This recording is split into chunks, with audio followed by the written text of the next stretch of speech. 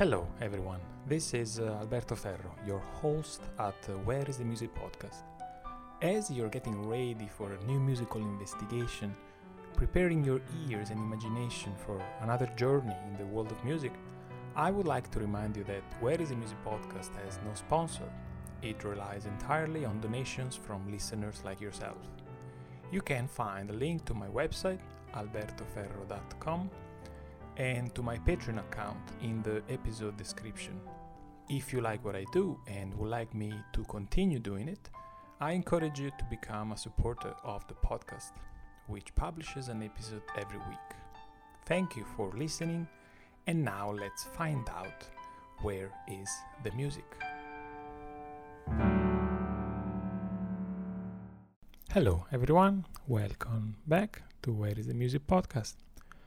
Today I wanted to talk about the difference between music as we hear it today and as we were listening to when we were children. But why would that be important?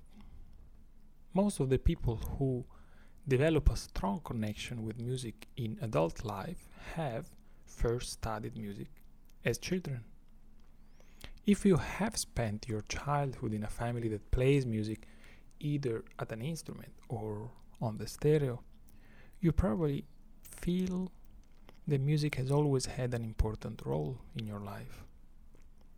Very often, students describe their musical experience as something along the lines of I really enjoyed music, I was able to play, but I never studied theory or understood exactly what I was playing.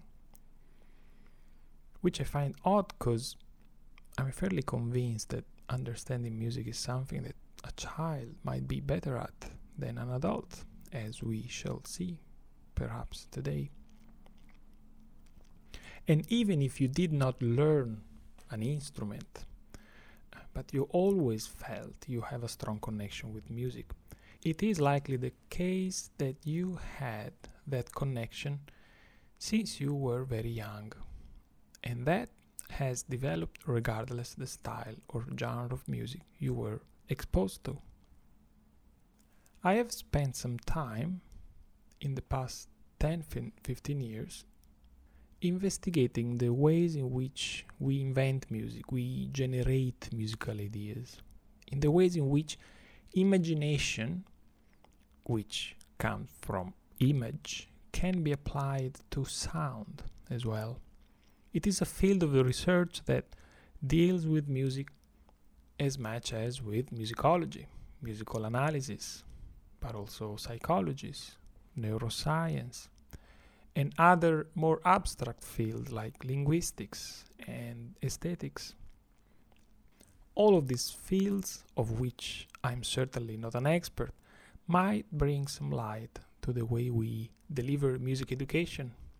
Because in the end, music involves the perception and understanding of sound, which is neuroscience, psychology, aesthetics, the way we generate and articulate ideas, which has to do with philosophy and linguistics, and of course, the way we understand and appreciate music. Just to give you an idea of where I'm going with this, it is quite a common opinion that music is a language, and as a language, it has a grammar, a logic, and a structure. It is best if we learn it when we are children, because apparently children absorb and internalize new ideas faster than an adult. And like a language, we can use music to express ourselves proficiently. I am not at all of the opinion that music is a language, and at the same time I do hold the view that music education is essential to the development of children.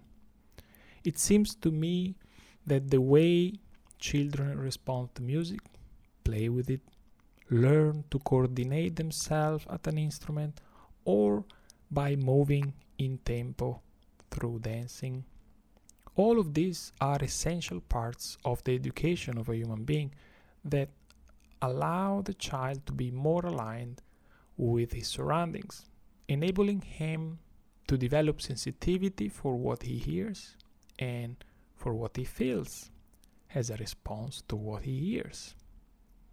Listening, after all, is a necessary tool for living together. Listening is the first step towards human empathy. So the question, what was music like when I was a child, becomes important.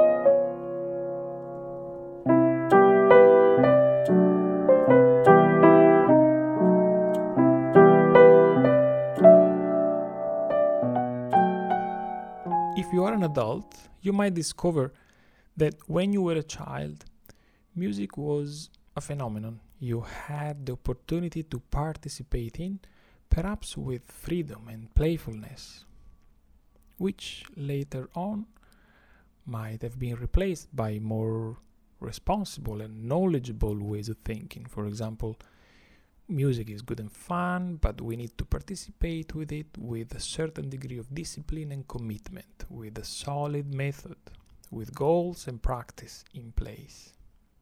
You might also realize that, as I did a few years ago when I started pondering about it, that music wasn't necessarily made by instruments or composed by people or performed by other people.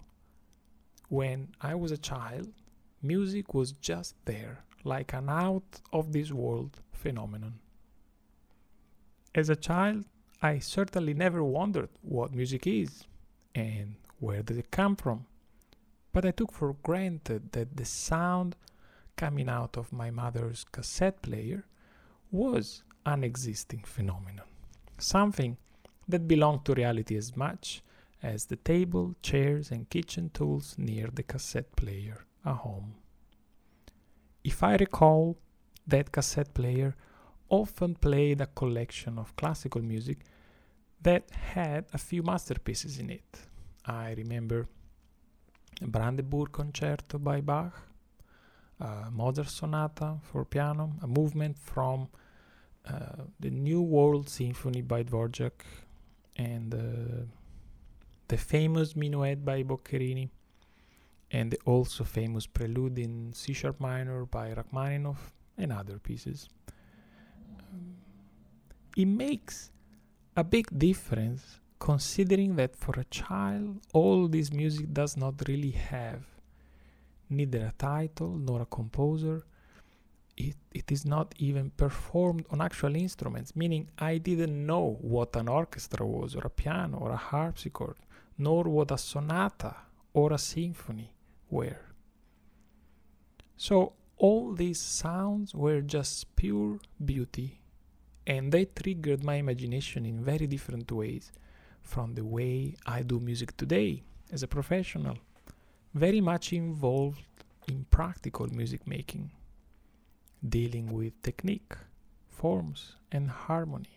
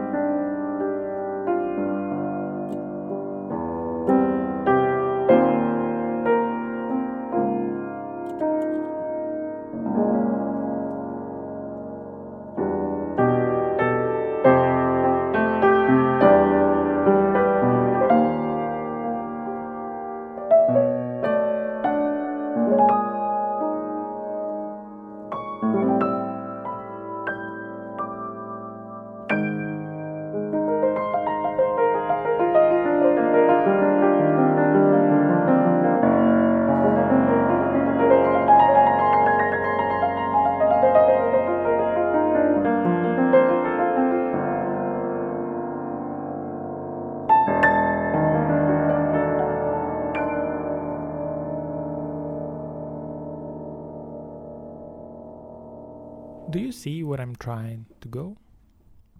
As a teacher, I know that children are not that interested in the cause and effect phenomenon we might be fascinated by as adults, as much as they are about a parallel imaginative world made of entities and colors and forces and emotions and completely invented temporary beings and creatures that just fill the world and add playfulness to the reality of a child. None of these things, entities, have a name, which makes it very difficult for adults to deal with. But children engage with them constantly, and as a teacher, I always try to let the class go into that direction, a direction in which imagination rules. But on the other side, as a creative musician, as a composer myself, I have learned the names of everything I use in my creative activity. I know the name of notes, chords, I know formulas, I know the building blocks of small and huge musical forms.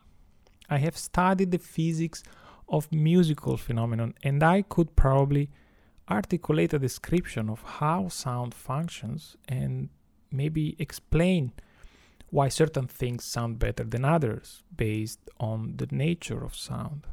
I know how musical instrument works and so on and so on. This might help the process of crafting new music or performing it well in front of an audience. But from the creative perspective, it is very hard to imagine new things. My commitment to awareness and knowledge has factually limited the potential of my imagination. I cannot imagine things without giving them a name anymore. Certainly, I cannot do that as I was capable of when I was a child. In a sense, by bringing knowledge and awareness to our creativity, we are at the same time challenging the playfulness that was intrinsic in a child's world and that has no boundary or rule. A child plays a variety of games at once. The rules of the games keep changing. The boundaries and limitations of each game are not clear nor defined, neither they are stable.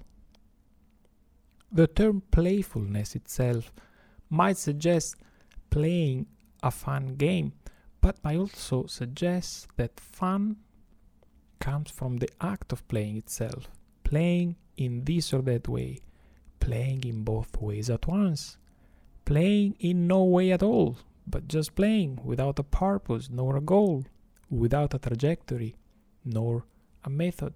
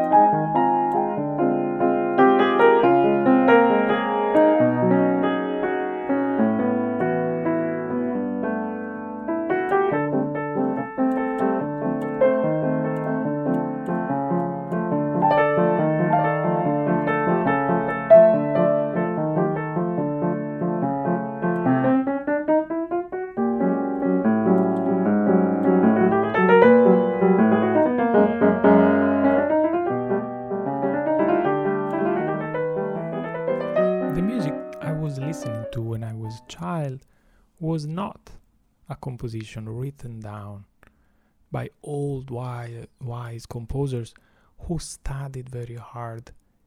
It was just a very playful game of imagination. Each piece was a journey, a small adventure into some unknown world. How come sound allows for all of this? It is, to me, still a mystery.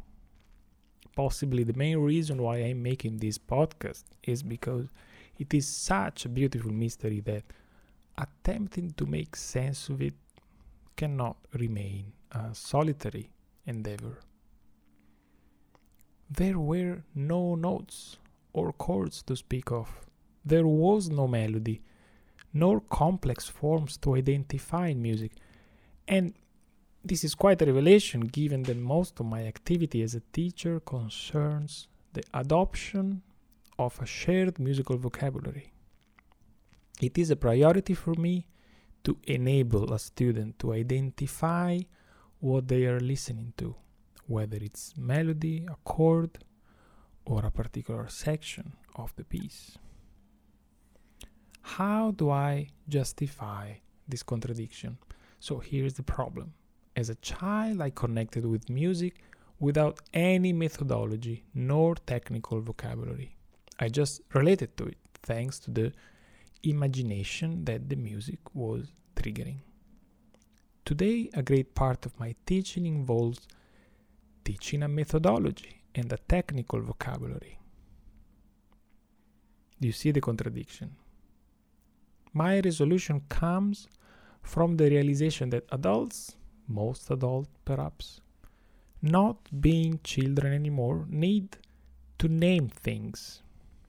Sometimes just to be able to see them. In this case, to hear them.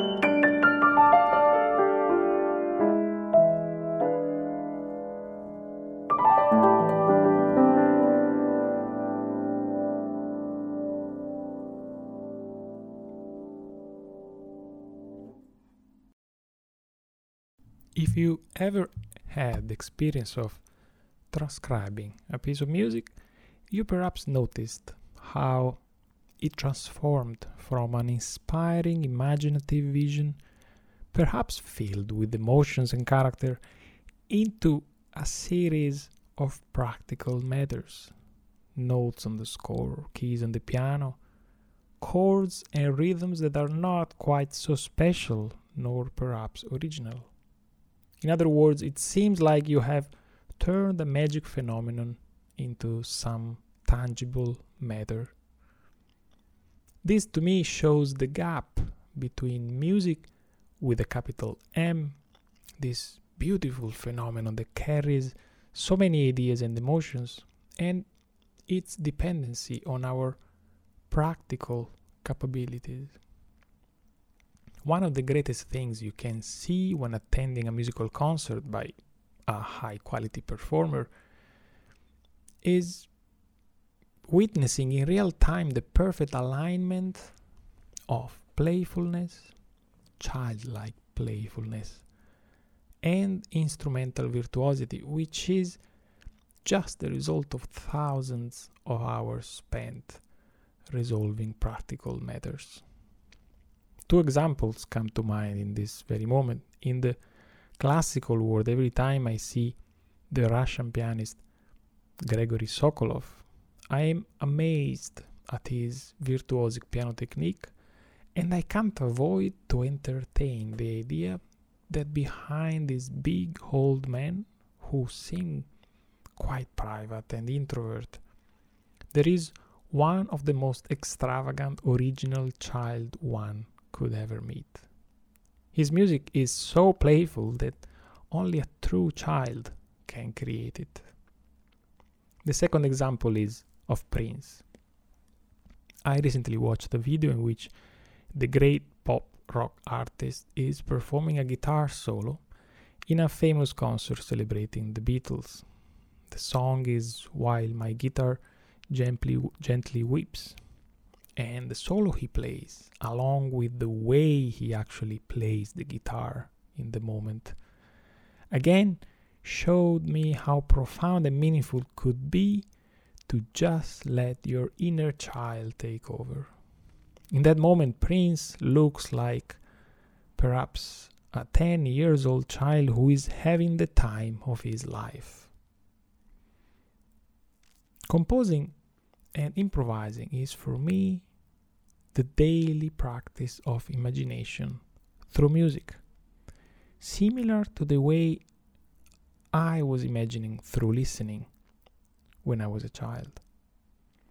I need to focus, forget about names, chords, frameworks and patterns, forget about the rules of the game, and search for all the free associations that a sound allows me to make. A question that I often ask myself when I feel uninspired or unmotivated, when my notebook is empty and I'm struggling to write anything, sometimes I wonder, what would the 8 years old child within me like to hear, to have some fun at this very moment? With this thought, I leave you, and I will see you the next time here at the Where is the Music podcast.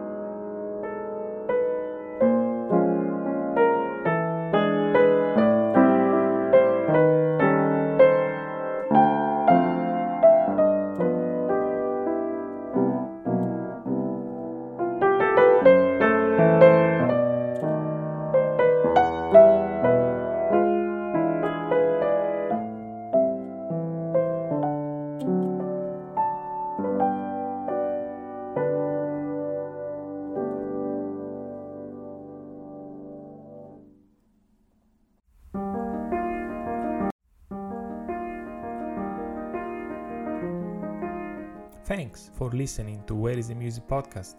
If you enjoyed this episode, look up for others. I made a few. I publish an episode every week roughly, investigating each time a different aspect of music. The music making, the music listening, the meaning of music, and its relevance in our lives. It is very helpful for me if you like, subscribe, follow on your favorite platform. Where is the Music is on Spotify, Apple, YouTube, TuneIn, and Google Podcasts. If you like to support me, you're free to do so through Patreon. Link in description. Thank you again. Until next time.